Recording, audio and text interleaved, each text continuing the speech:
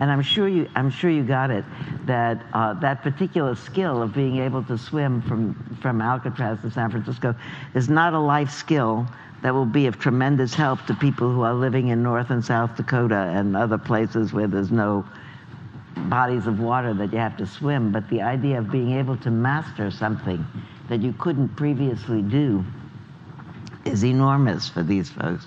It's enormous for anybody. If I could swim it, it would be, if any of us could do it. Anybody here not know how to swim?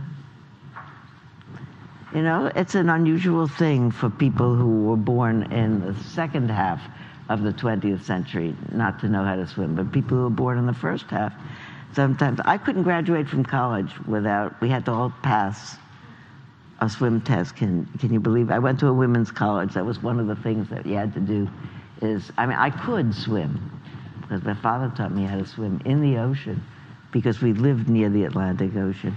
But for people to swim is a big deal. So now say about that, you could donate money. I'm sure it says on that flyer how to financially contribute to these people. Did you say something about the way in which these people go back and impact their communities? Or would you like to? Here you go. I mean, the intention is that it's truly life-saving. I have worked some as a pediatrician on Pine Ridge Reservation in South Dakota, and the life expectancy on Pine Ridge is 20 years less than the national average life expectancy. It's the poorest county in the United States. It's really devastating poverty on many levels: spiritual poverty, economic poverty, social poverty, physical poverty. And so the intent is to really plant seeds of success and seeds of ideas. So during the week we work on food preparation, learning about food, gardening, other forms of activity. And then the idea is that people go home and start programs within their own communities, or even, first of all, within their own families. So each year, after the first 2 years, we've had sort of an equal balance of returning people who sort of mentor the new participants and new people. And this year we have an age range from 14 years old to 59 years old who are participating with us. Is Joe in here? Well, she's been here the morning. Oh, there you are. Can you just speak? We're talking about Pastor, just what it's like to be there the morning of the swim. Because that's what I really, really, really want you guys to get. It's like so cool. It is. I mean, it's early in the morning. It's usually like 10-ish. Well, this year it's early. It's early, like 9. Is at 8. Oh. So, well, anyway. And you're just there, and of course it's always a beautiful morning, and it's early, obviously. And then all of a sudden these kids start coming in, and they all wait for each other. They don't all just come in. They all finish together. And it's just such a beautiful thing. And yeah, so come if you can. It's wonderful. So it's not this Monday, not this Monday. It's October 10th. Which is on the. That's 3 weeks from, yeah. It's, well, like 2.5 weeks, yeah. Yeah, okay, so it's 2 weeks from next Monday. Correct, yeah. Who has... It's actually Indigenous Peoples Day. So which we don't participate. There's a Indigenous sunrise ceremony out on Alcatraz. So we can't be getting ready to swim and go out there, but we have like a prayer ceremony and ritual in our club where we start the swim and then take the boats out, and then the rangers out on the island announce to the people that have been there for the sunrise swim that they can stay on. And it can be very cool because you can see everybody on shore doing prayers and encouraging the past-our swimmers who are Native American. So it's a pretty, I swear the bay gets a foot deeper because I just cry that whole day. I'm so moved. So if you're not afraid of flooding, come on down. So it's a week from this Monday, and if people wanted to be there, where does it say here where to show up? One flyer, yeah. 2 weeks from. There you go.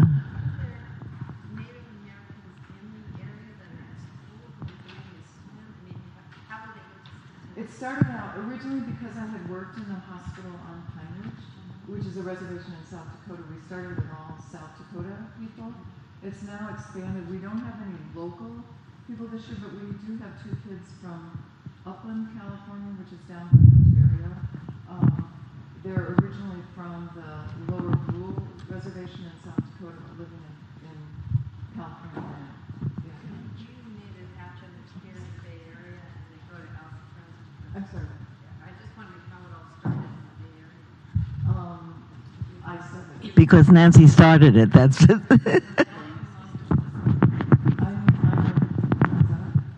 No.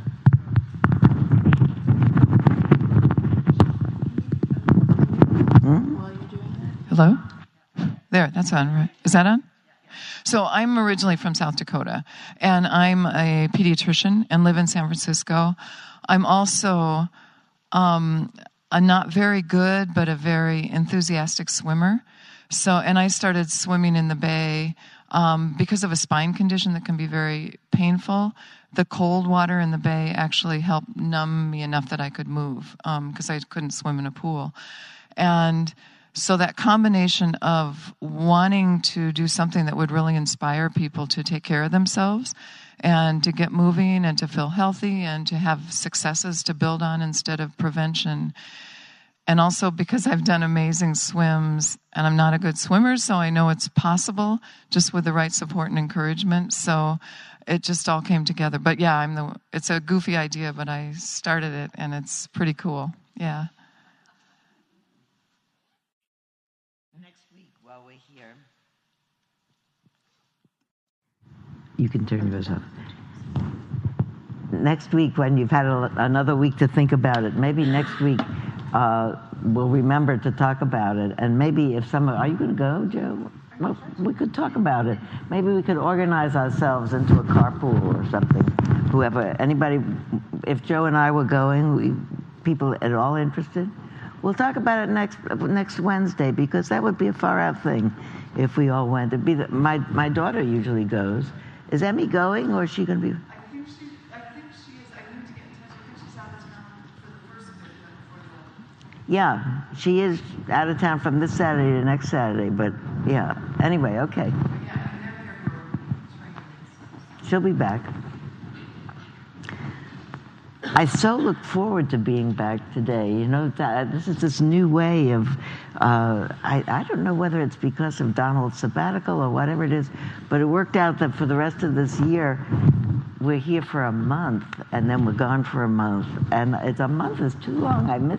We have to interpolate these more, because I miss not being here. But it's important that he's here too, so... Anyway, we'll work it out. Does it matter to you this, or it's the same? Okay. But anyway, here we are back, and I've been looking forward to it. Because I need to be here for myself.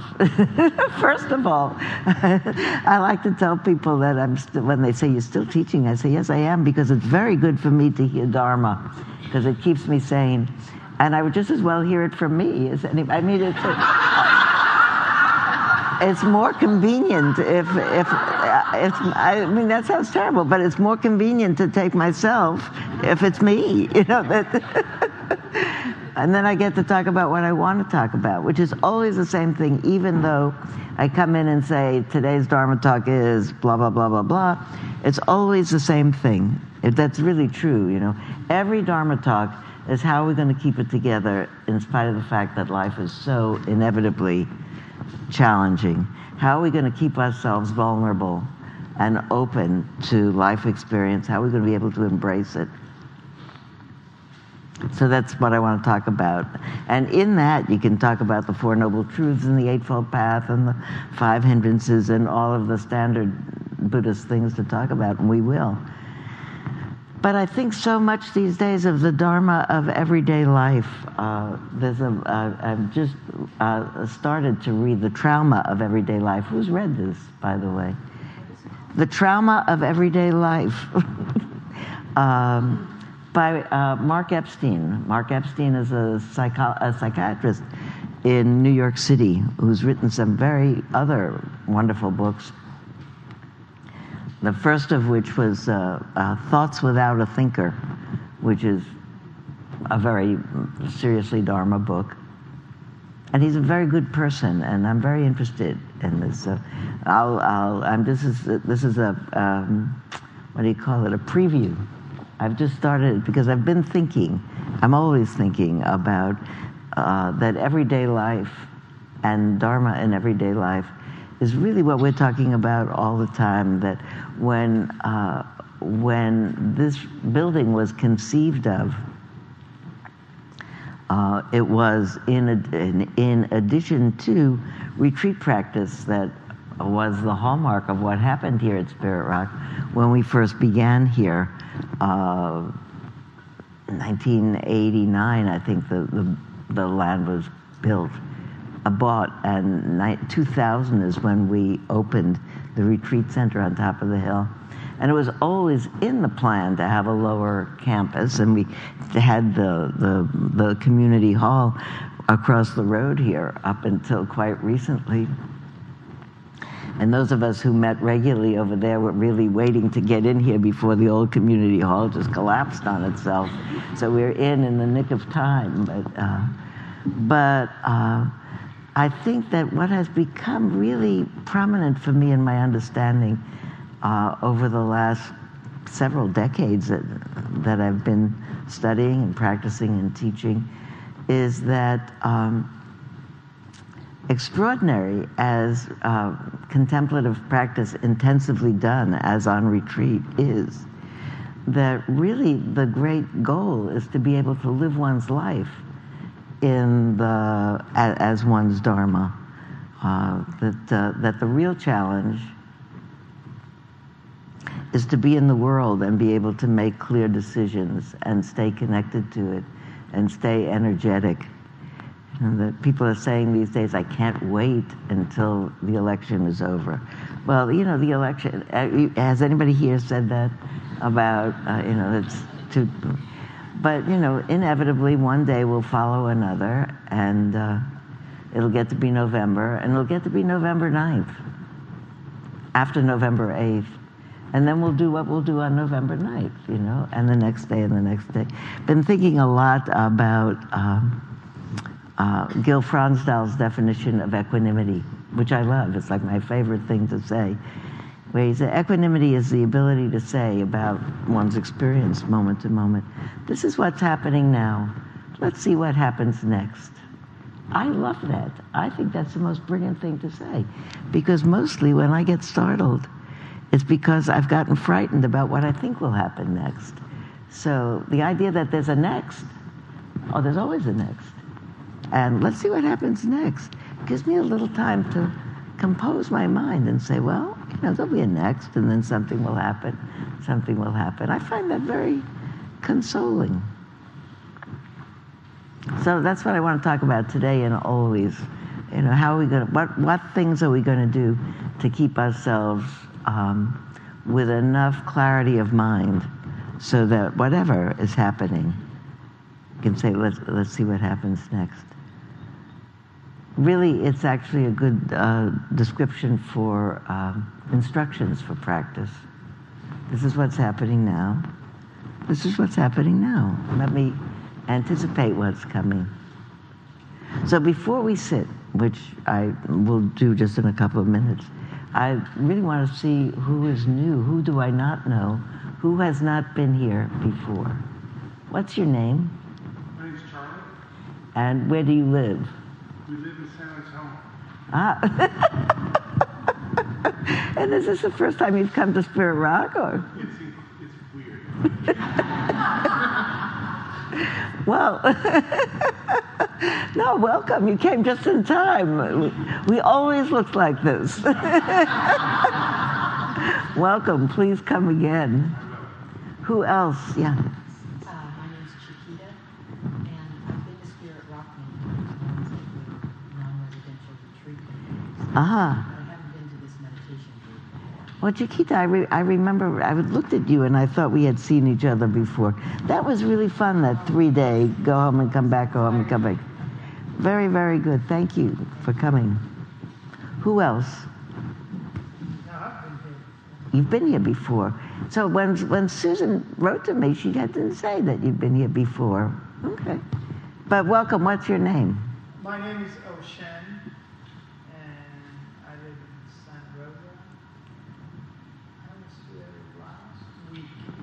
Okay. I'm happy that you're here. I wasn't here last week. That's what. Okay. Who else? Yeah. You just moved to Kentfield. Well, Zoe, I'm happy that you're here. Who else?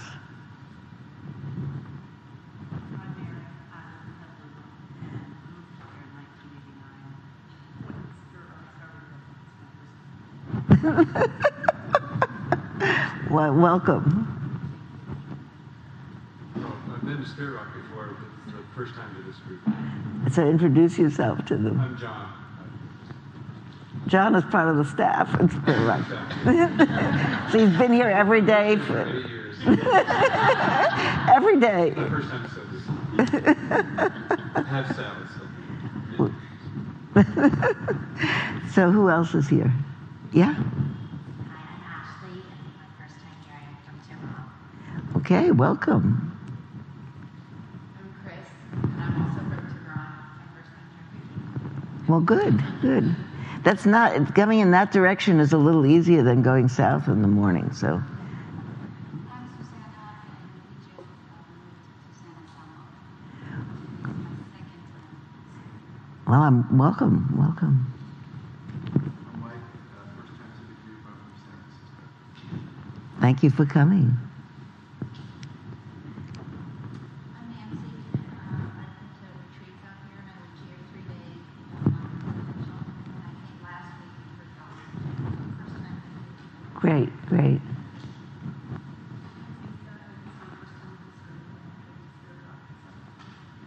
Well, welcome.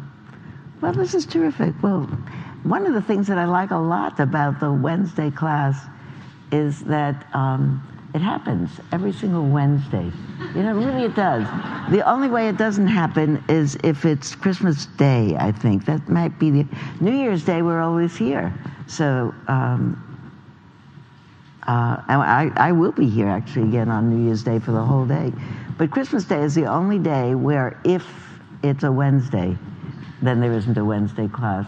But the rest of the time, there is, and usually it's either me or Donald Rothberg who's here. But if we're not here, someone is here. And I like the idea that this class is always here. So it's not Donald's class or Sylvia's class, it's Wednesday class. And I think of it a lot as kind of at least from Donald's point of view, Wednesday, he has made Wednesday his Sabbath.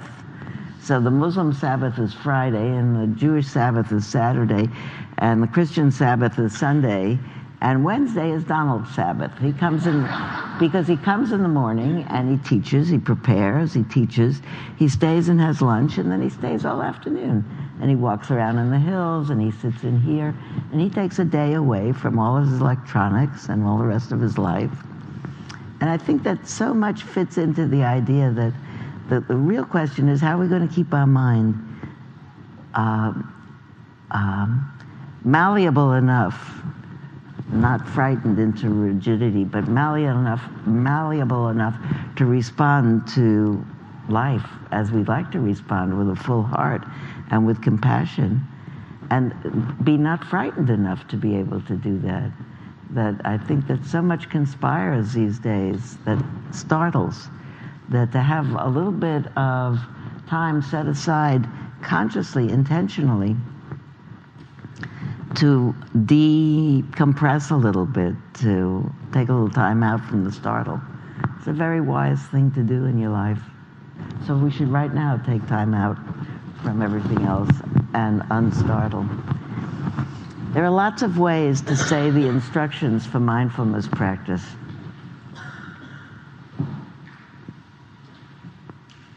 I used to, when I first began practice, I met mindfulness meditation in 1977, and which next year is 40 years, which is just about half my life. And I met Jack Kornfield in the summer of 1977.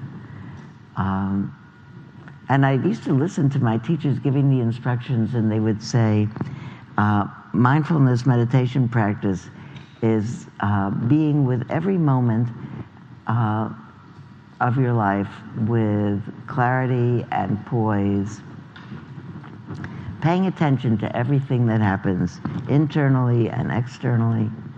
And now bring your attention to the breath. And I'd say, wait a minute. I wouldn't say that out loud because that would be sassy.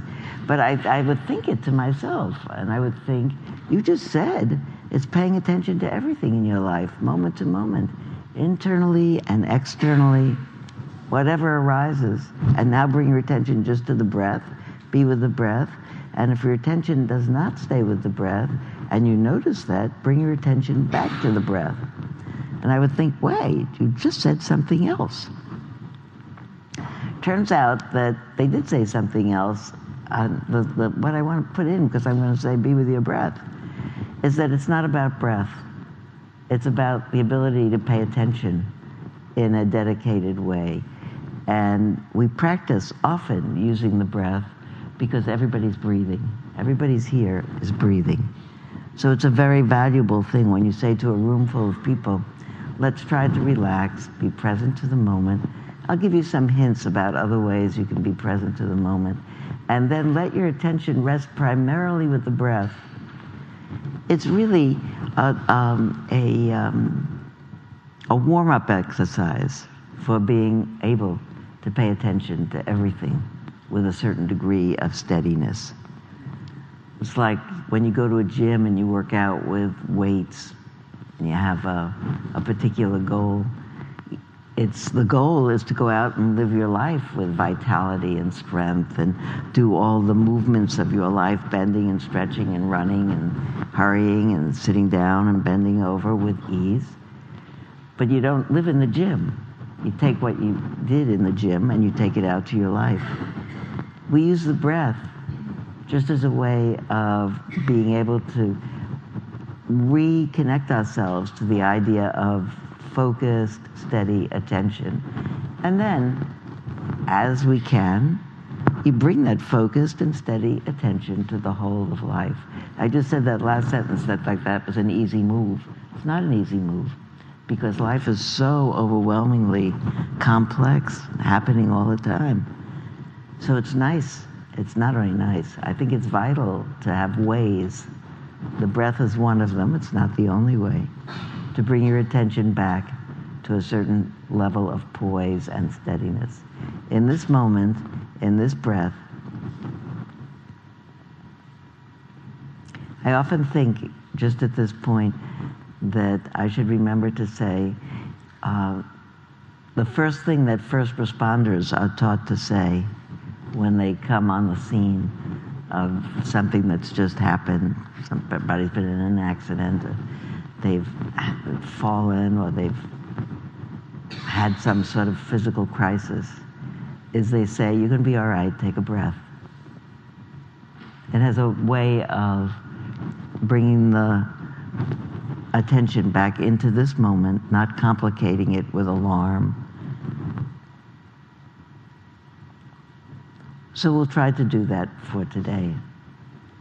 And then as weeks go by, you'll notice that we practice other ways of bringing the attention into this moment by saying a phrase or by feeling the body. Today, let's work very much with the breath. Sit in a way that's comfortable for you.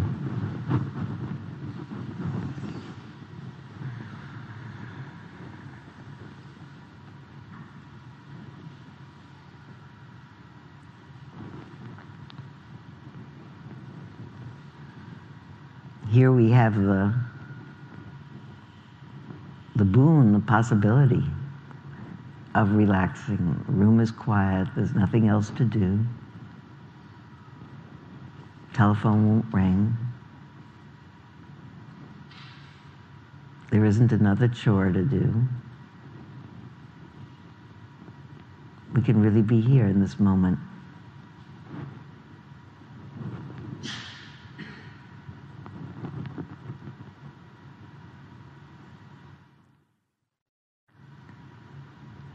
If it's comfortable for you to close your eyes, then let your eyes close. Closing the eyes is not a requirement for mindfulness. We do walking meditation, mindful walking meditation with eyes closed,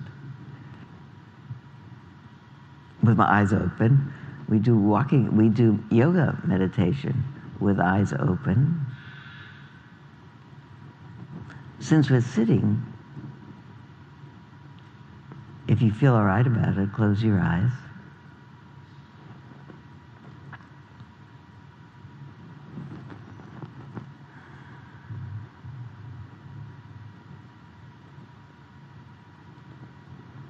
You'll notice that sitting, you know that you're sitting. Even with eyes closed, you don't have to open your eyes to check up, am I sitting? You feel more pressure on your bottom. And if you're in a chair, you feel the back of the chair against your back. There's no rule for how to hold your hands. You can hold hands with yourself, you can put hands on your thighs. People who've practiced Zen meditation often hold their hands in a certain mudra form. Whatever's comfortable for you.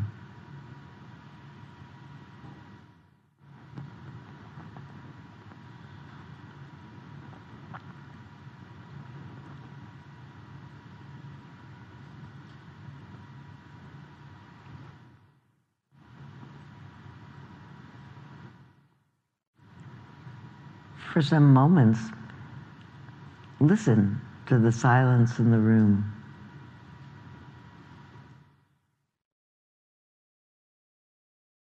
I'm not sure why, but this room seems quieter to me than our former classroom was.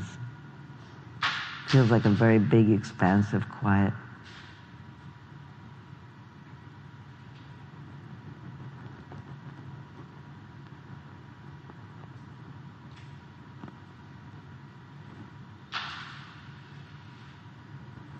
And it's my experience, perhaps it's yours, that when I, with intention, listen more closely, really emphasizing the faculty of hearing, that I find my whole body presents itself to me in an interior way so that I feel my body more, from my feet all the way through my legs and my torso and my arms,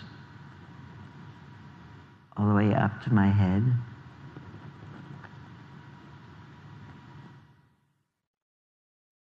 Maybe that happens for you.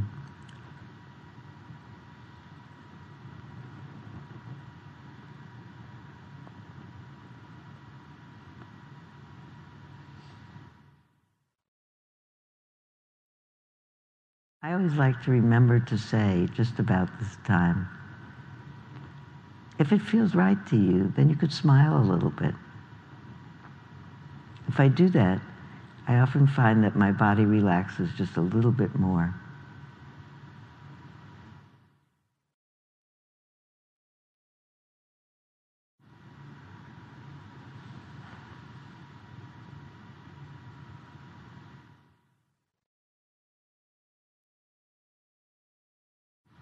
And then what I notice, and what I imagine you may notice, is that if the body's quite still, the mind is quite alert, that the experience that's most prominent is the fact that the body is being breathed. Breath goes in and breath goes out.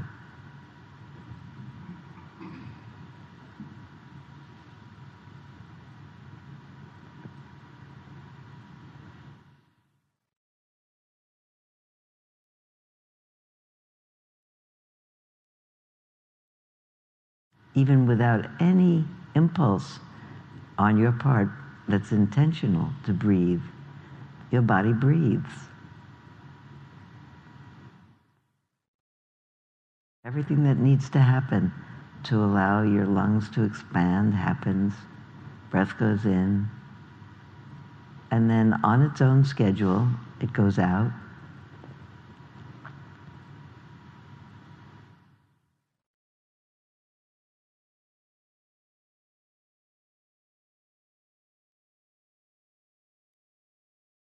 Every once in a while, it'll suddenly occur to me how miraculous it is that that happens from the moment we're born until the end of our life so reliably.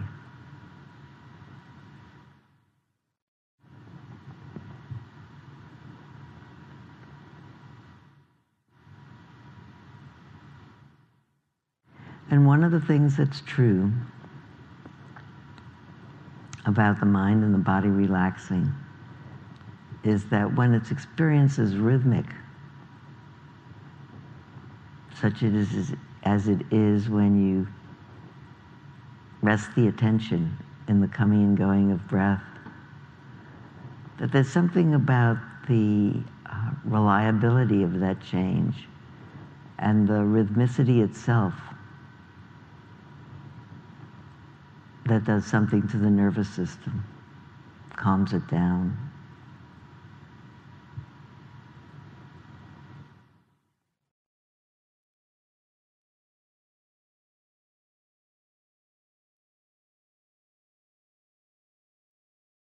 Like listening to waves while sitting at the seashore.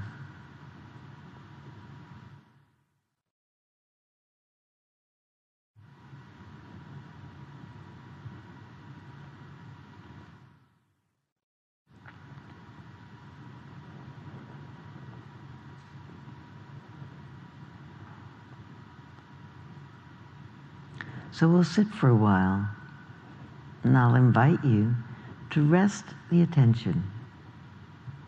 Allow the intention to rest. Allow the intention to rest primarily with that experience of breath in and breath out. Body moves one way, body moves another way. From time to time, there certainly are thoughts that arise in the mind.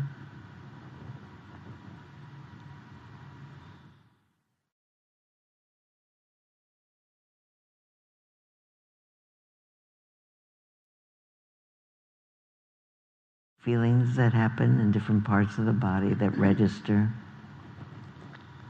Sounds that happen that register.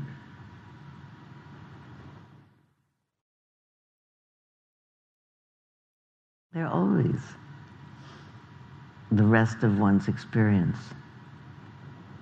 It's somewhat muted in a quiet room when we sit still, but still, thoughts arise.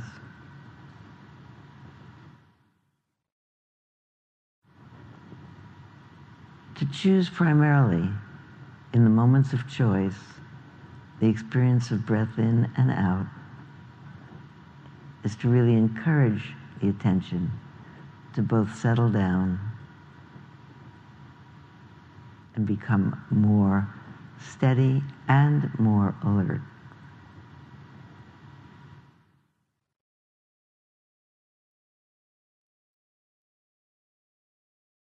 It's not sleepy. It's an alert attention in a relaxed mind and body.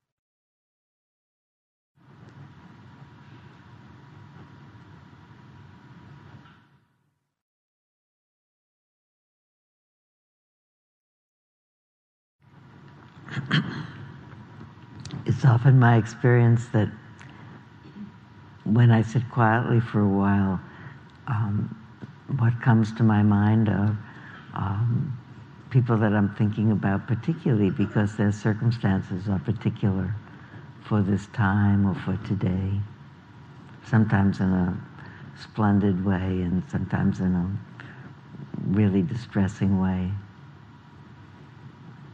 So it's become our practice to spend these last minutes of us sitting together as a communal space. And I invite you to speak into the space. Who's on your mind this morning as you sit? Who are they, and what do you hope for them so that they can be our communal hope?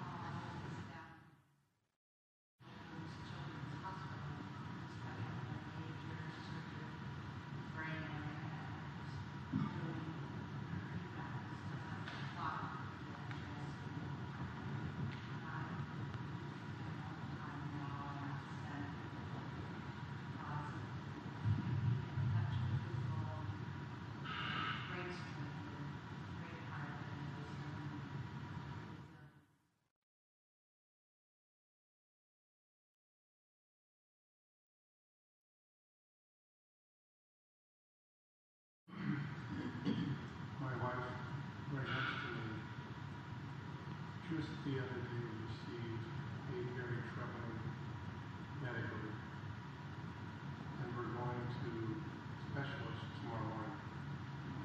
So the last few days have been very hard because we don't know what to expect, and there's a lot of pressure. So my heart goes out to her. Thinking of my friend Vern, his daughter Dana is diagnosed with breast cancer. He's moved to Florida to be with her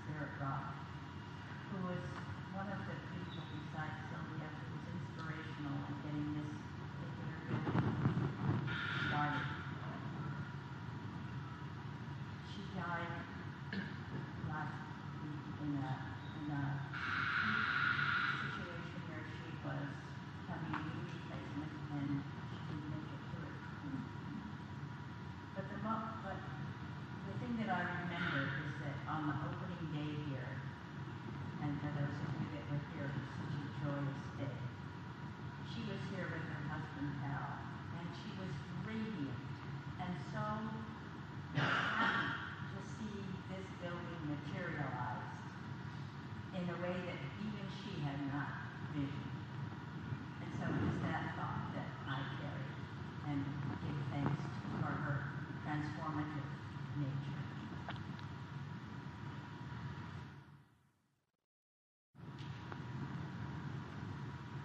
I'm thinking of my dear friend Nicole, who is back in Nelson and is struggling with life. And I'm aware of all the goodness and beauty that she has put out in the world. And asking that has come to her and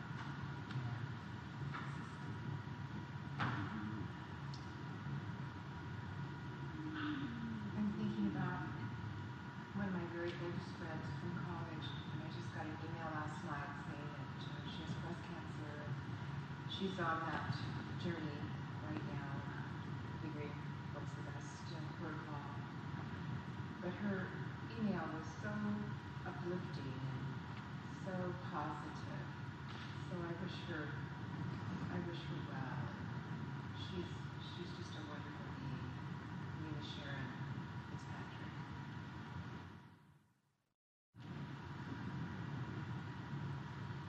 I'm sending healing thoughts to my son's girlfriend's father, who is experiencing a very rare form of cancer.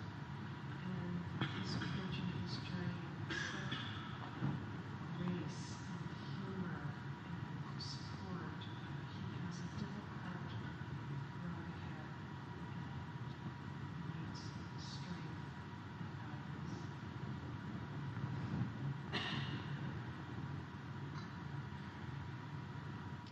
I'm thinking of myself, and I haven't been sleeping lately, and just hoping that I get some sleep. It's really tough to, and I work full time, it's really tough to try to work and go on with your life when you're not getting a lot of sleep. So trying to have some self-compassion and just praying for sleep.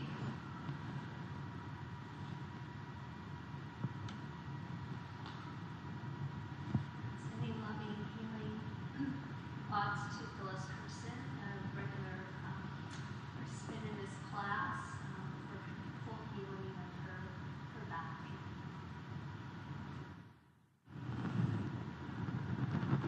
Thinking of my daughter and her partner and their girl, and trying to figure out the work life and the family.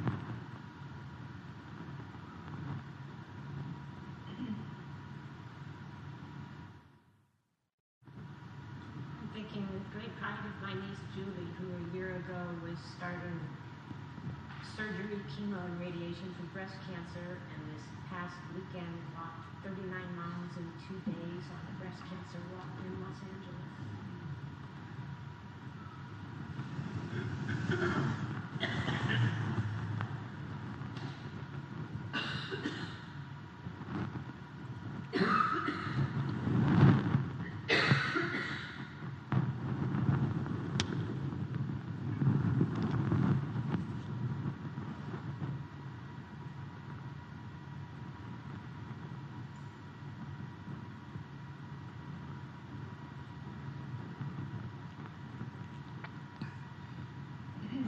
Thinking about all the people that we mentioned and all the people that we thought of and didn't mention. All the people that we heard about and don't know, but feel for. Celebrating the capacity of human beings to care deeply for others.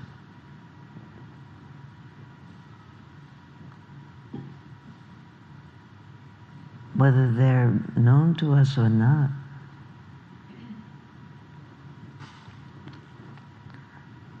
May that impulse of goodwill and care and compassion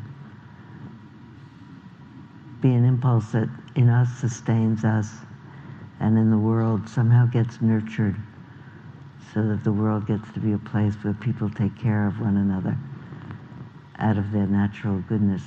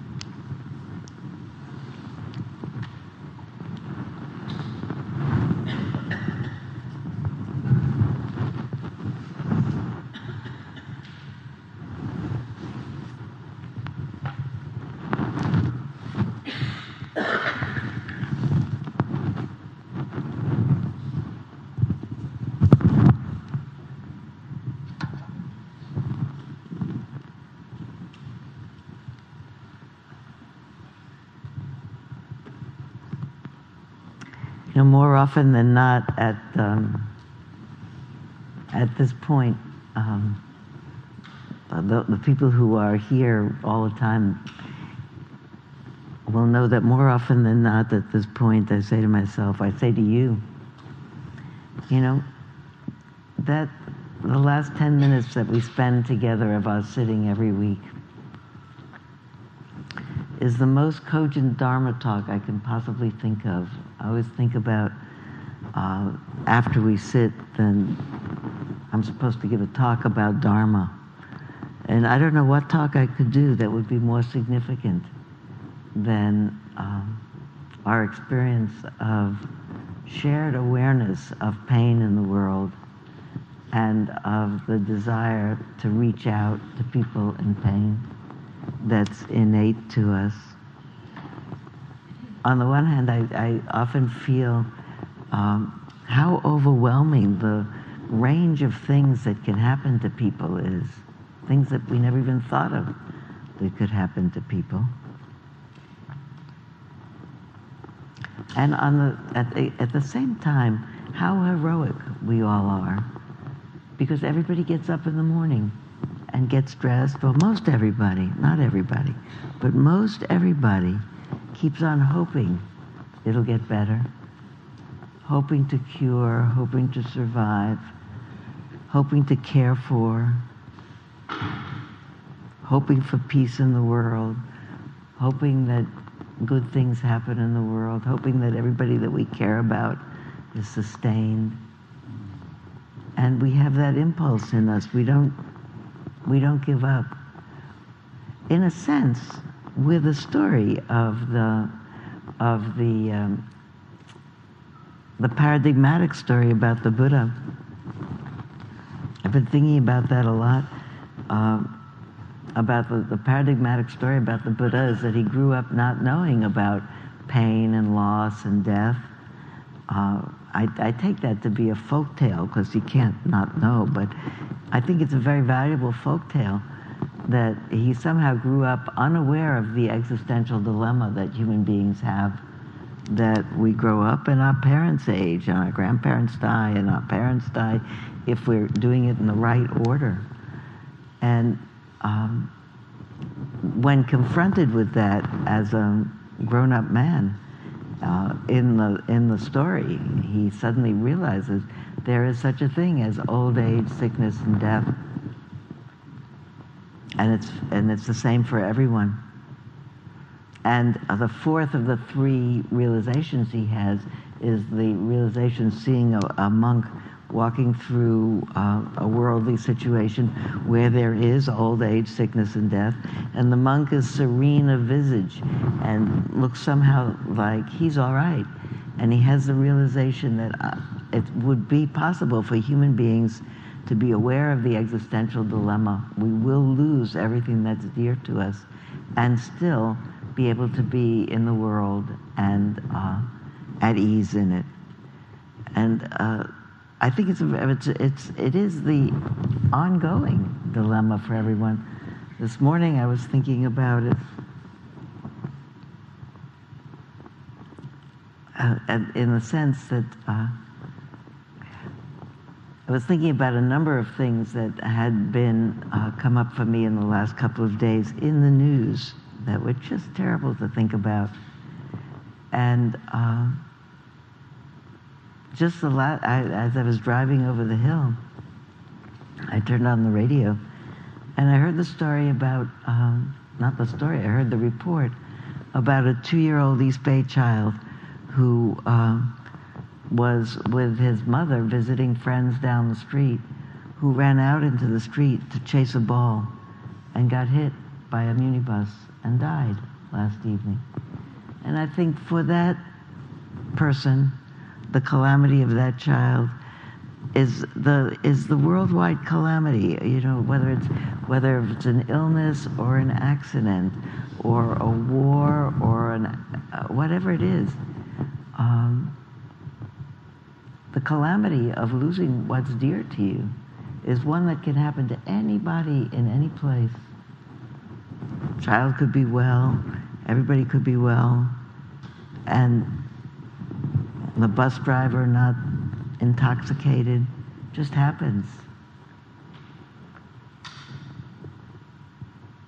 As I was sitting, actually, in the time that we were sitting, I remembered that one of my really closest friends in the world now, a woman who's almost my age, said that the secret of her family, which she discovered as a young child, is that she not only had one sister who was 17 years older than she was, but she had a brother who was also, I think, 8 years older than she was or something,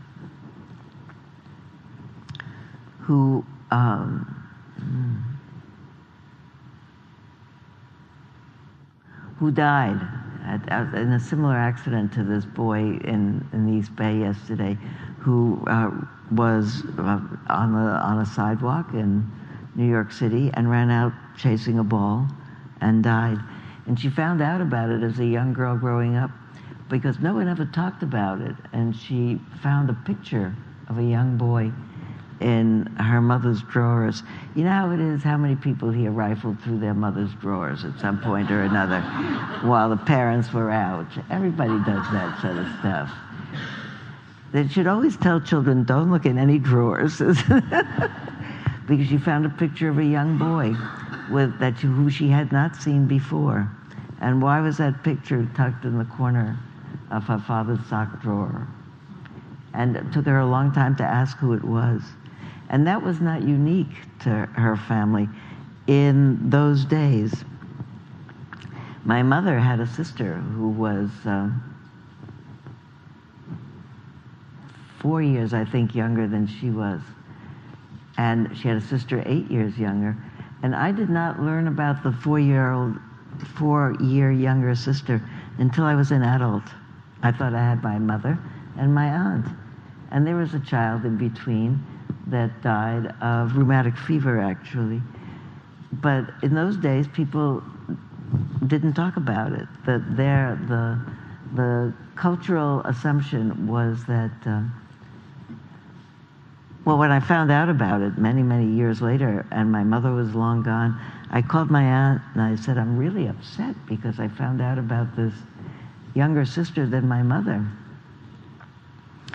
And I'm really upset that you didn't tell me about it, and that my grandfather, my mother's father, who lived to be 98, I'd heard something about it, and I'd asked him about it in his mid-90s. By the way, did you have another daughter? Yeah, I heard from somewhere I'd gotten that information. And I'm now a 40-year-old woman, he's a 95-year-old man. And he said, no, there was never another daughter. And then some years he died, and then I found out about the daughter, and I called my aunt and I said, I'm so upset because I had a very close relationship with my grandfather, and I feel terrible about it because I feel like he lied to me. And she said, well, he didn't lie. I said, what do you mean he didn't lie? I asked him, and he said no. She said, he forgot. I said, Miriam, you don't forget. If you have a child who dies, you don't forget about it. She said, yes, you do. If you can't stand it, you forget. And over the years, my grandfather's gone now. Well, I'm 80, so it's 40 years since I asked him. And I really have, at the time, I thought, no. But, I'm not sure, no. I don't know what the mind would do if it can't stand it. I think if we were at all more evolved as a species or as a social community, maybe it's because we talk about, one of the factors of that is that we talk about things that we didn't used to talk about, like who died or who has an illness. Didn't used to say about who has an illness. Actually, I don't know about your family, in my family, they were a little phobic about saying the name of a bad illness. They would say, so-and-so has you-know-what. Because they were, like if you say what it is, did you have that, Susan? That they did that kind of thing. It's kind of magical thinking. So maybe the Buddha was in a line of people who said, look, this is the way life is. But the thing is, this is the way life is. And how do we embrace it? How do we not be so frightened of it that we forget that it's amazing? Not what is happening, but that is happening. I was trying all week as I thought about what to talk about this morning. I have a whole lot of things I want to talk about. But there was one particular phrase which I couldn't remember, which I knew I wanted to remember. And all week I was thinking, what's that phrase? What's that phrase? I need that phrase. Didn't think about it. And then we were sitting here for a half hour, and all of a sudden, ding, it like the, like the computer suddenly logs on, and it said the phrase I was looking for was, I learned it from my friend Mary, who's a Dominican sister in San Rafael. He said that, told me it 40 years ago, may I be filled with that sense of awe that opens my capacity for loving. Is that a good phrase? May I be filled with that sense of awe. So now you remember it, because I didn't write it down. And if I tell you what was it I was trying to remember, you'll tell me. May I be filled with that sense of awe that opens my capacity for loving. What am I going to do to keep my mind afloat? I used to say, we've been in the meeting on Wednesday morning for so long that I can now say I used to say, and it's so long ago that most of the people didn't remember it. I used to say, what about if you sat down on a muni bus in the morning and you said to the person next to you, what are you doing these days to keep your heart afloat? And this is a little bit, people used to laugh, and they would say, if I got on a mini bus and said that to the person next to me, they would get up and change their seat. That's kind of a bizarre thing to say. But it's not a bizarre thing. Every one of us has figured out something that gets us up in the morning and gets us out, that keeps us going for yet another day. And we listen to the news. Sherry showed what everybody said ooh about. Sherry has her dog in that bag, see? She's got a chihuahua in there. I forgot that she's in there all the time with you. Thank you. I didn't mean to. Sorry, I couldn't hear. No, but here you came. This is really important, because here you came with the chihuahua. And all of a sudden, when you saw that, didn't your heart lift up? That was a moment of, may I be filled with that sense of awe that opens my capacity for loving. There's Sherry with her chihuahua, and there's something extraordinary about it. I always think that about the turkeys when I drive in here in the morning, whatever I'm thinking about, and whatever I may have been consumed by. And often I'm listening to the news and I hear something really dismaying. And then the turkeys walk across the road, and they're so improbable. That they look like they're made with spare parts. They're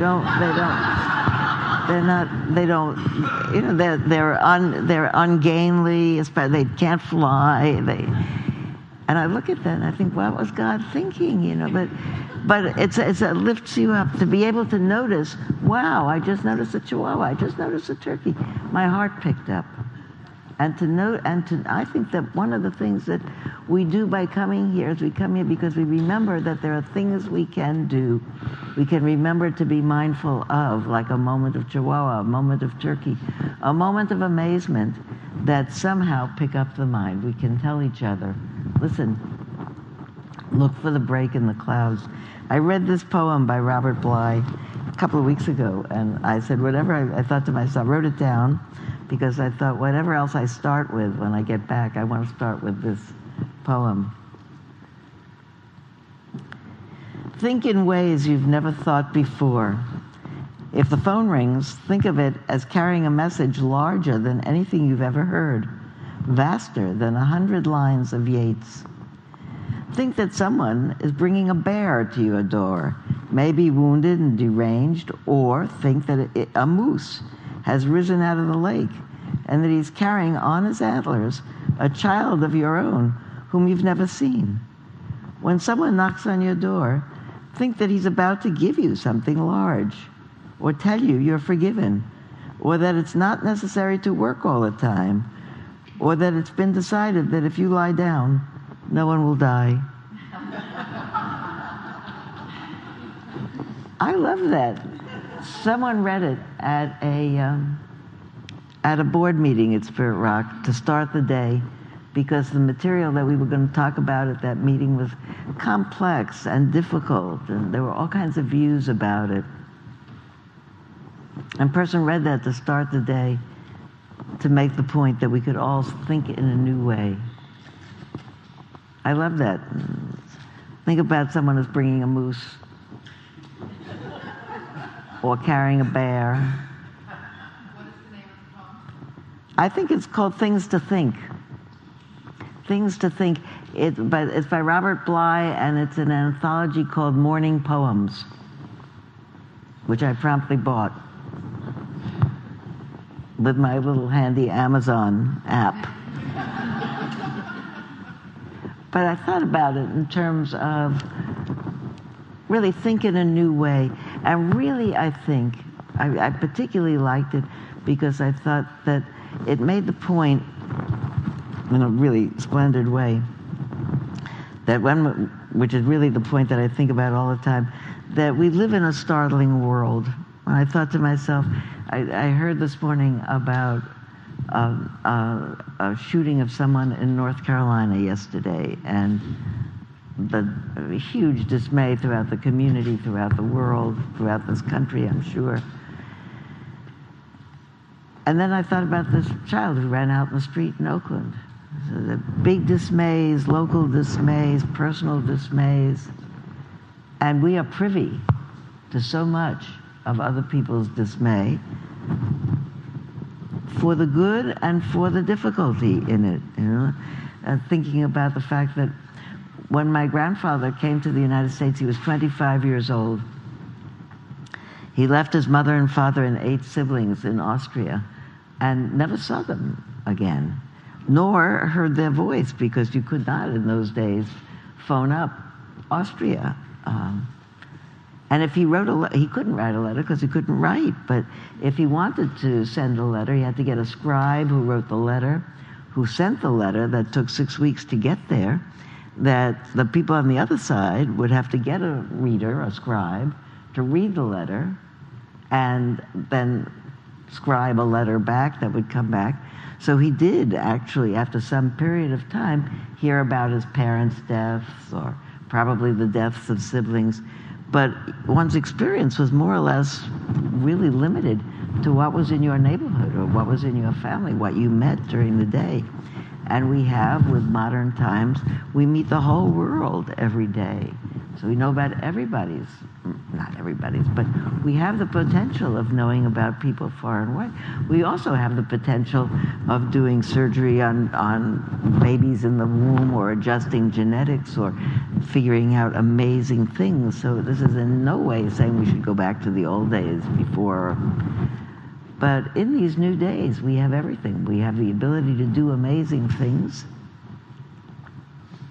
We have abilities to do really terrible, huge things. And we have very, I think, I wonder sometimes about our nervous system, if it hasn't maybe been outpaced by the last 100 years, you know, that I wonder if we don't need 2 Sabbaths or 3 Sabbaths every week, or every other day a Sabbath, or not so much, but that, you know, something about the amount of input coming in.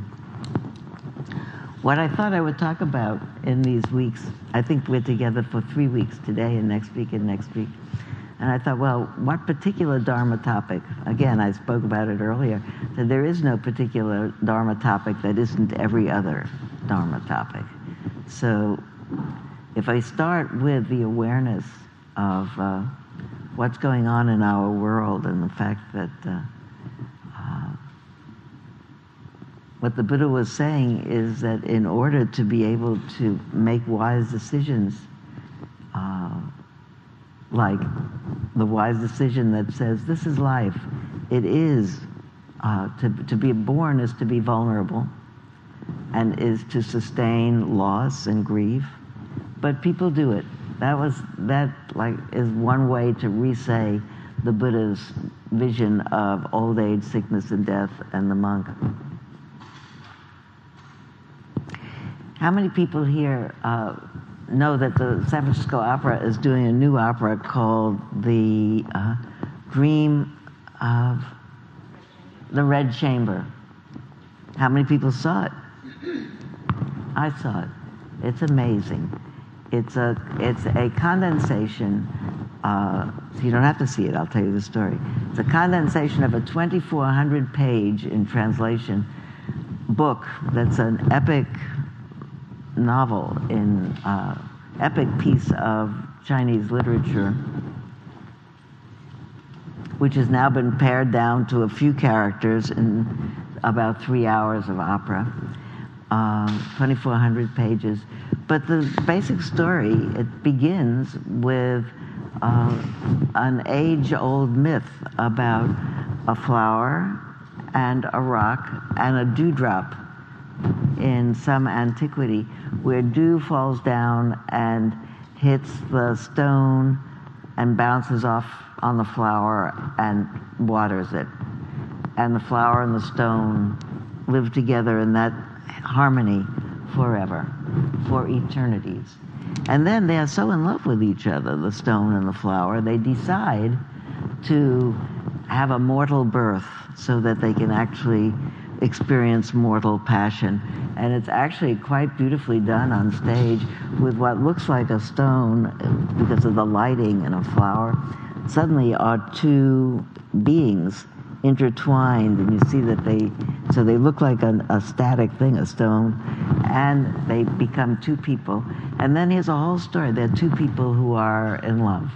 And right away, it gets complicated, because there are love triangles and problems and all kinds of things that come up with life. What Zorba would have called the whole catastrophe, but this is way before Zorba. But they have lust and greed and jealousy and all the things that human beings are strung to have. And in the end, it's calamitous. And the world falls altogether apart, and they go back to being a stone and a flower watering each other for eternity. And the message, which it's not that hard to figure out, is that if you are animate, if you take birth as a living, breathing being, then there is birth and death and travail and all of the things that happen, and jealousy and desire. And so really that's really the hub of the question. First of all, we don't get to have a choice. Can't say, I wish I was back of stone. Bing, I'm back of stone. We are in a life, and we have nothing to do but nowhere to go but forward. It's so amazing to me, that particularly this year, because I had my 80th birthday, I keep thinking to myself, someone tells me somewhere that they're 81 or 82, and I think, old woman. Then I think, wait a minute, it took me a little while, because and actually it's not like I'm surprised. I know it. I'm celebrating it. I tell people, I feel like me. So that's not changed, but I feel like it happened way faster than it felt like it was happening, all of a sudden, to have arrived. Don't you think that? Do you feel that? I'm looking at all the people that I know are somewhere up around my area. I think, Elizabeth, didn't it happen faster than you can imagine? Really. But apart from, I sometimes think it's millions of billions of mind moments of experience, and all of a sudden, boom, that was a life. I could tell about it if somebody said, what school did you go to, or what are your children's names? I know those facts. But they should take a long time, and I don't feel like it took a long time. I feel like all of a sudden I got here. So it's a peculiar thing.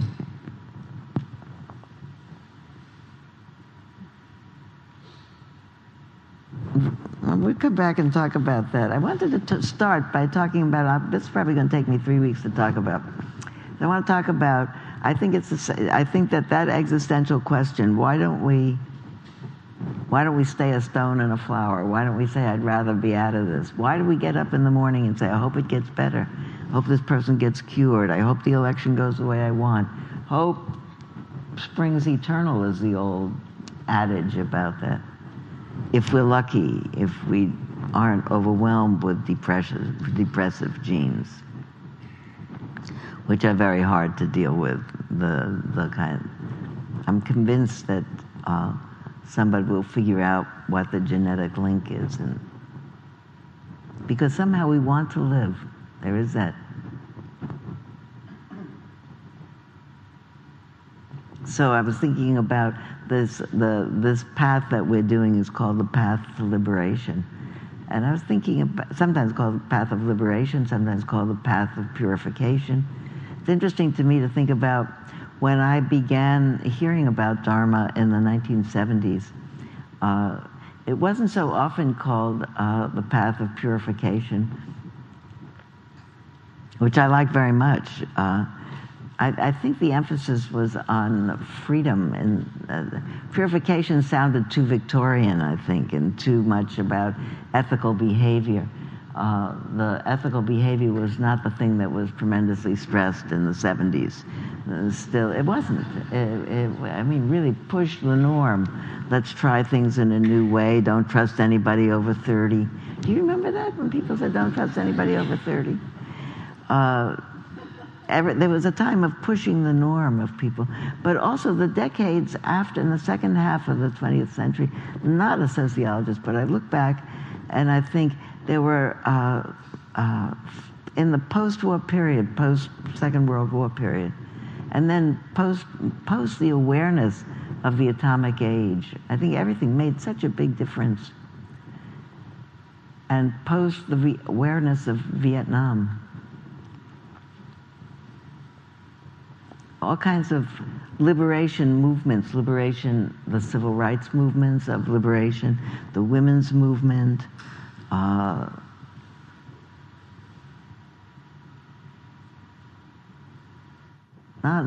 those things are not finished. They started, and none of them finished.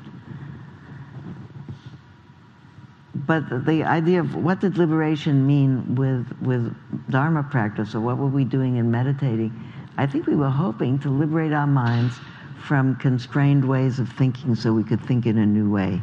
And I think that was really what the Buddha was thinking, and that the new way that he was thinking about was the way that understood that life is finite, that we lose things that are dear to us. I think that there's a possibility, and there's a lot of discussion amongst in the mindfulness community. There's a lot of discussion about a certain amount of kind of pessimism in the early teachings about, since everything that is dear to us is something that we'll lose. There's a particular saying of the Buddha where he said, everything that's dear to us causes pain. And I used to not teach that when I was starting to teach, because that's like a terrible thing to say to people. Everything that's dear to you causes pain. I didn't want to hurt people's feelings. But actually, it's true, you know, it's really true.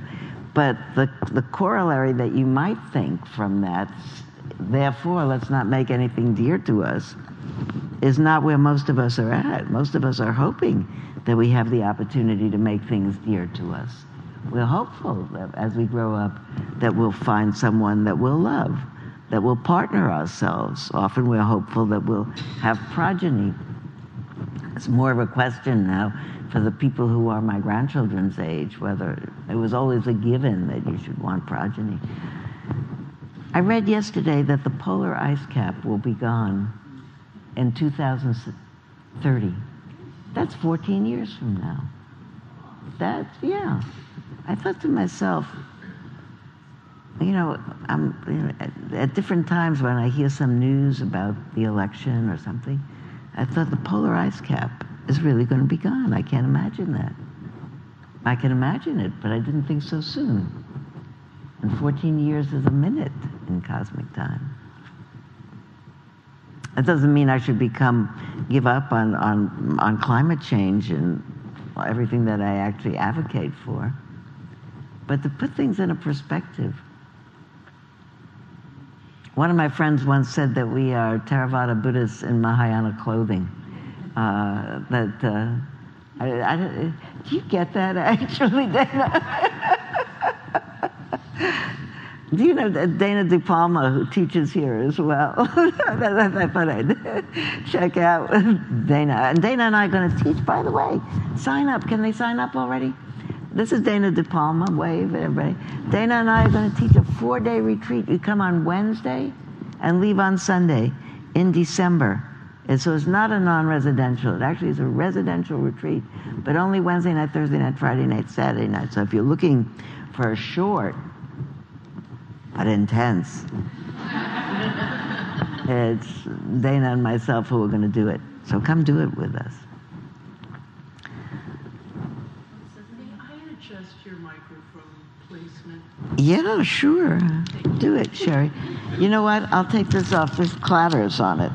You see, when it's on the left and you turn your head left, we hear you better. And when you turn your head right, we don't. Fix it. And when you move your arm, it rustles a little bit. All right. We're going to try centered placement. Okay. And we'll see how that works. We'll see how it works. You're welcome. So I want to go back and talk about freedom, because I think that I want to go back and talk about liberation as freedom, and freedom from thinking in habitual ways. That's at least start from freedom from thinking in habitual ways. That's why I love the Robert Bly poem about the doorbell rings. Think about, those are certainly non-habitual ways. Someone is bringing me a bear. Someone is bringing me this. Someone's bringing me that. Now the doorbell rings and we think, who's there? Maybe it's somebody with, literature that they want to give out. Maybe it's somebody, whatever.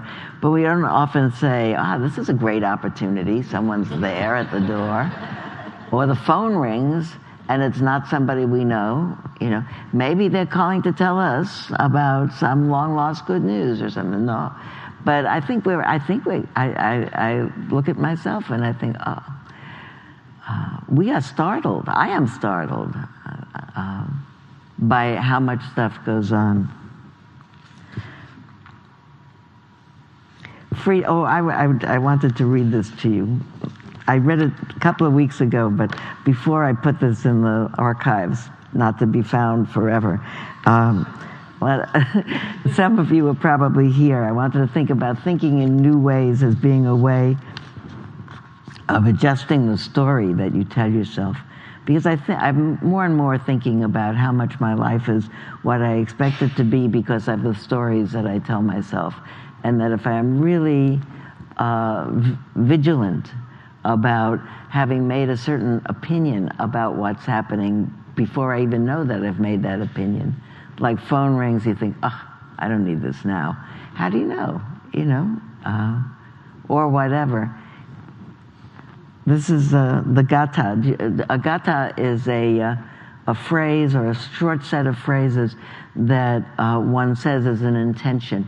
Maybe next week we'll use the gatha, may I meet this moment fully, may I meet it as a friend, or breathing in, I calm my body, breathing out, I smile.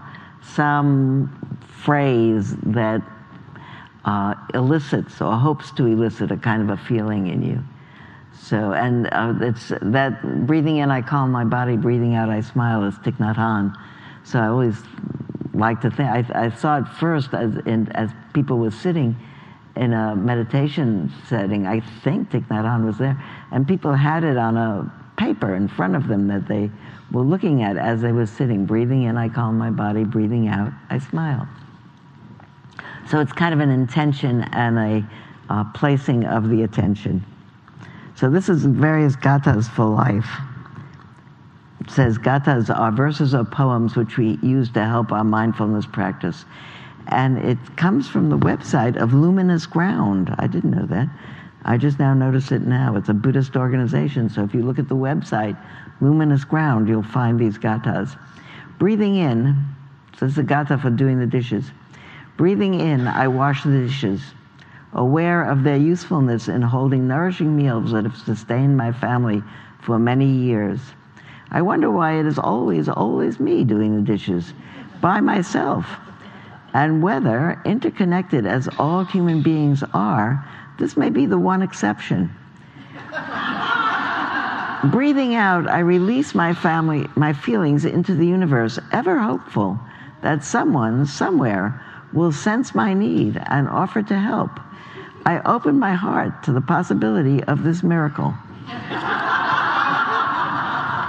There's a lot of very good gathas here.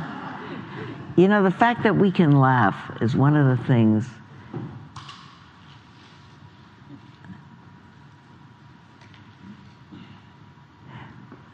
I learned that. I'm just trying to figure out where I learned it from. I think it was my friend Mary, who was one of my teachers in graduate school, my very friend Mary, the Dominican nun, who said human beings are different from other species by at least the fact that they bury their dead and they laugh.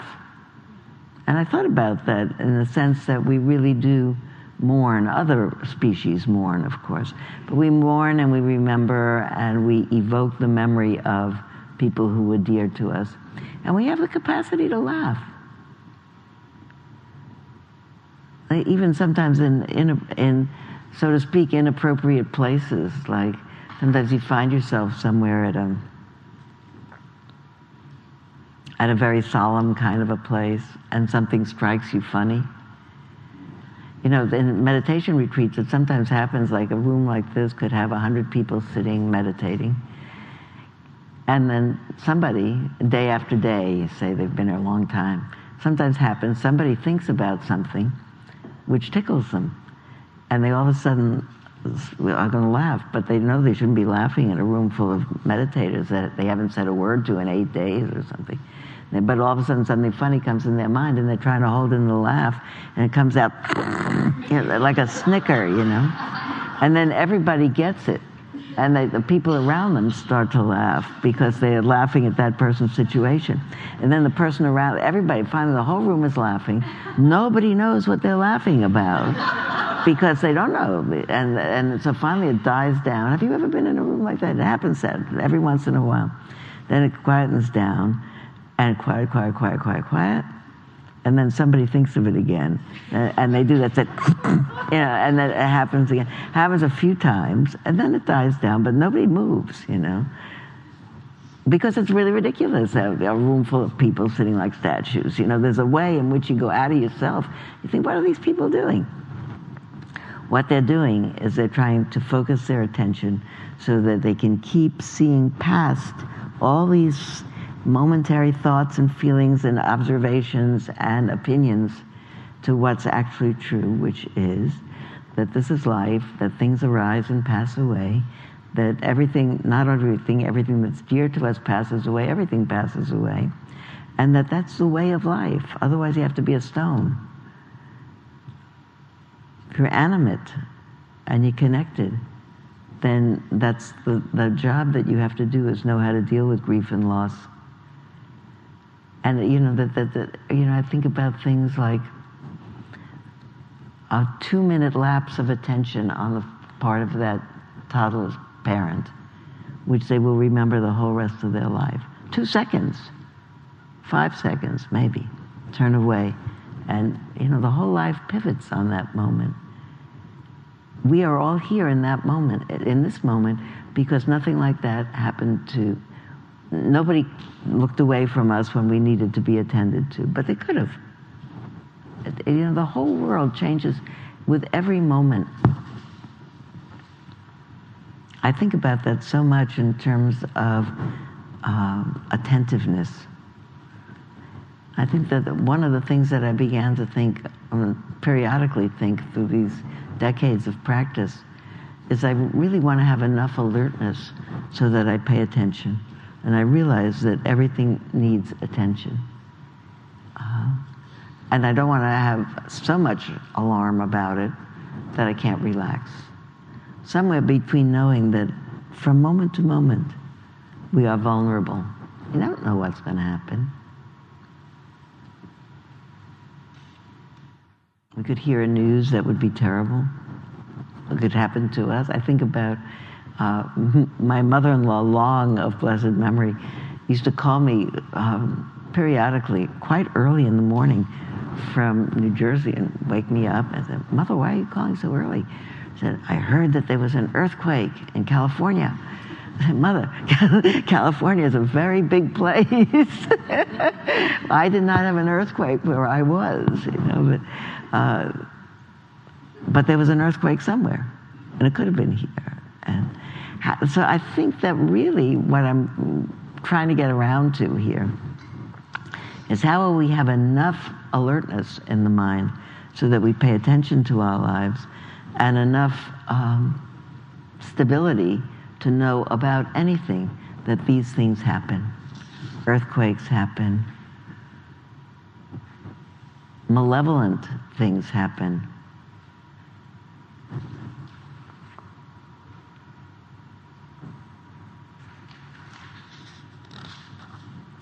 I was remembering that my friend, our colleague, Howie Cohen, used to say about his introduction to Dharma practice, to Buddha's practice, to what the Buddha said, in a way that touches me still. He was a young man, probably late 20s, and he heard his first talk about the Four Noble Truths and the Eightfold Path. And he said, the first time I heard that teaching about the Four Noble Truths and the Eightfold Path, I cried. And he said, I cried because I was so reassured to find that my own really alarmed view about you lose everything that's dear to you was not unique to me, that really is everyone's view. If it's not conscious to them, then it's right there. And he said, that what the Buddha is talking is about, that everybody has that same dilemma. It is the same dilemma that everybody has. I did want to get to read this to you because I thought you'd enjoy knowing it. I cut this out of the paper the other day. That the Dharma that the Buddha taught, not to take anything away from the simplicity and the nobility of what he taught in the way that he taught it, and the practices of attentiveness that he taught, but that the wisdom of the Buddha is not Buddhist wisdom or any kind of parochial wisdom. It's wisdom. That's how it is to have a life in whatever way you see it. So there was an article in the New York Times the other day about a play that's opened on Broadway. The play actually is The Cherry Orchard, Chekhov. An old friend writes, I am far from cheating myself, my dear man, about the true condition of affairs. Not only am I bored and dissatisfied, but as a doctor I am cynical enough to be convinced that from this life we can expect only evil, errors, losses, illnesses, weakness, and all kinds of dirty tricks. Such was the world according to Anton Chekhov, did I say an old friend, in a 1892 letter that he wrote to a friend. This point of view, expressed by this country doctor and fledgling dramatist, who had yet to write the 4 great plays for which he is known, feels uncomfortably contemporary in this anxious American season of public distrust and blood sport elections. But you should know that the letter being quoted from is, by and large, radiant with the author's contentment with his life then. It is typical of Chekhov, for whom understanding the worst of that aggravating and self-destructive collective known as humankind did not exclude embracing it, enjoying it, and even loving it. Chekhov, like Shakespeare, might be said to be close to some people's idea of God. Isn't that interesting? That this terrible life, we can't expect anything good from it, and I'm really contented. It's amazing. May I be filled with that sense of awe that opens my capacity for loving. So it's not a mistake to be alarmed about. I think we're more, I can't imagine that the fact that we all know so many things so fast doesn't tip the scale a little bit in the direction of really feeling overwhelmed. I'm hopeful. I'm assuming that everybody monitors their own mind. this is not a prescription for you. I have discovered that I'm better off reading newspapers and not watching the news, anybody's news, because the tone of voice is so aggrieved in the news that it's not just the news, but it's, can you believe that this and this happened today? It's like aggravated tone of voice. That's all right, even if I don't watch it on the TV, people tell me about it. I live in the world, or the newspaper tells me about it.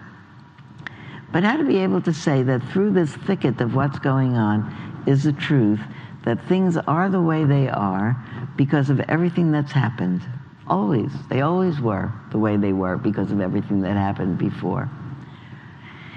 And so tomorrow will be the way it is because of everything that happens today. And I think to myself that the part that I play in that, and that you play in that, and that we play in that together, is we come here together and we sustain each other in our desire, at least, to keep our head screwed on right. That it's possible as human beings in this world to see what's going on and feel compassion.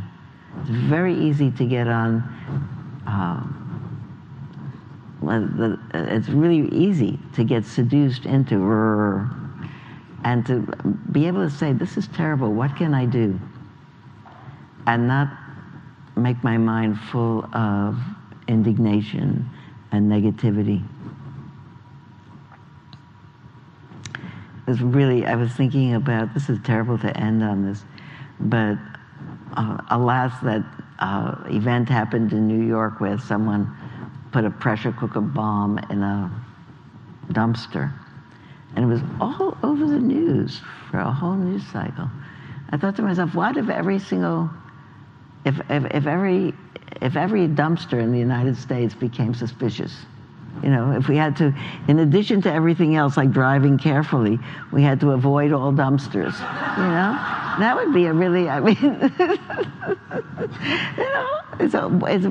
there hasn't been a time in history, there's always been a time when somebody does something nasty, but they're not always being masterminded by a worldwide plot. Sometimes they're just a person doing something nasty. And to somehow insinuate that everything is, it's probably ridiculous to go back to, there was a joke in the, not even funny, I wouldn't even do it because it's not even funny. Not even funny. No, well, it was in the time. It's another bad thing about it's now no longer correct to watch cowboy westerns because they really had indigenous peoples as the suspicious people and the cowboys as the builders up of the West. But there were a lot of cowboy films and cowboy TV programs just when television was new. And people were talking about the pernicious effect of television. They said, here's a 5-year-old whose parents tell them, we have very bad news for you, Grandpa Harry is dead. And the child said, really, who shot him? And that being an indication of, if you grew up in the cowboy westerns, and people all died by getting shot by somebody. It's not funny anymore because it's just not funny anymore. But like now somebody who's really not thinking clear, a really deranged person puts a pressure cooker bomb in a dumpster. It doesn't mean that the world that we've been attacked. It just means that one person did something. We don't have to get, but we do. So I think it's really wonderful that we get here together every week. Say, listen, there's always a choice between getting hysterical and saying, let's see what's happening next. That, by the way, is the wise effort moment in the Eightfold Path. I've agreed to write a piece for the Lion's Roar about the importance of wise intention above all other things in the Eightfold Path, which I'm having trouble finishing because I've been long saying that it isn't. I've been saying that the main important thing in the whole Eightfold Path is wise effort, which does not mean, you know about wise understanding, wise intention, wise action, wise speech, wise livelihood, wise effort, wise mindfulness, wise concentration. That wise effort is not like trying hard. Wise effort is 4 things. It is the awareness moment to moment. Is my mind filled with skillful thoughts, or unskillful thoughts, or skillful minds? What's a better word than skillful? Wholesome, there you go. Thank you very much. Is my mind filled with wholesome or unwholesome thoughts or feelings? If it's got wholesome in it, good, keep it in, build it up. Doesn't have wholesome in it, all right, we'll build up some wholesome feelings. Unwholesome in it, not in it? Unwholesome in it, get them out of there. Unwholesome not in it, good, keep them out of there. That's the whole of the wise effort, 4 things. And moment to moment, to be able to think before you do something, it's as if we're going down a road called life, and we keep meeting forks in the road, moment to moment. And this one says wholesome, this one says unwholesome, this one says happiness, this one says suffering. And what we are always trying to do, I think, is to figure out, is what I'm about to do now, or what I'm starting to do, I'm about to open my mouth and say something to somebody, is this going in this unwholesome way because I'm fired up by my own anger, or would I be better off taking a breath, saying, wait a minute, this is my longtime friend, this is my lifelong partner, this is my colleague, this is my this, this is my that. They just said what really provoked me a lot. Could there be a way that I just let it go for a minute, take a breath, think it over, figure out how to bring this up? You move forward, but you don't precipitously get catapulted forward by your emotions running away with you, clouding up your mind and causing you to choose a way that makes things worse for you. Really, without being banal about saying another way to reinterpret the third of the third noble truths, that peace is possible in this life. It's not banal, but it's a little bit flipped to say, could reinterpret it as, don't make things worse. Life is complicated by so many things. Just don't complicate it worse, and then we'll figure out what to do. We always do, because there's always something to do. And it's 11 o'clock, so the thing to do is to go home, and I'll see you next week. And I'm glad I'm back, so I'll see you in a week.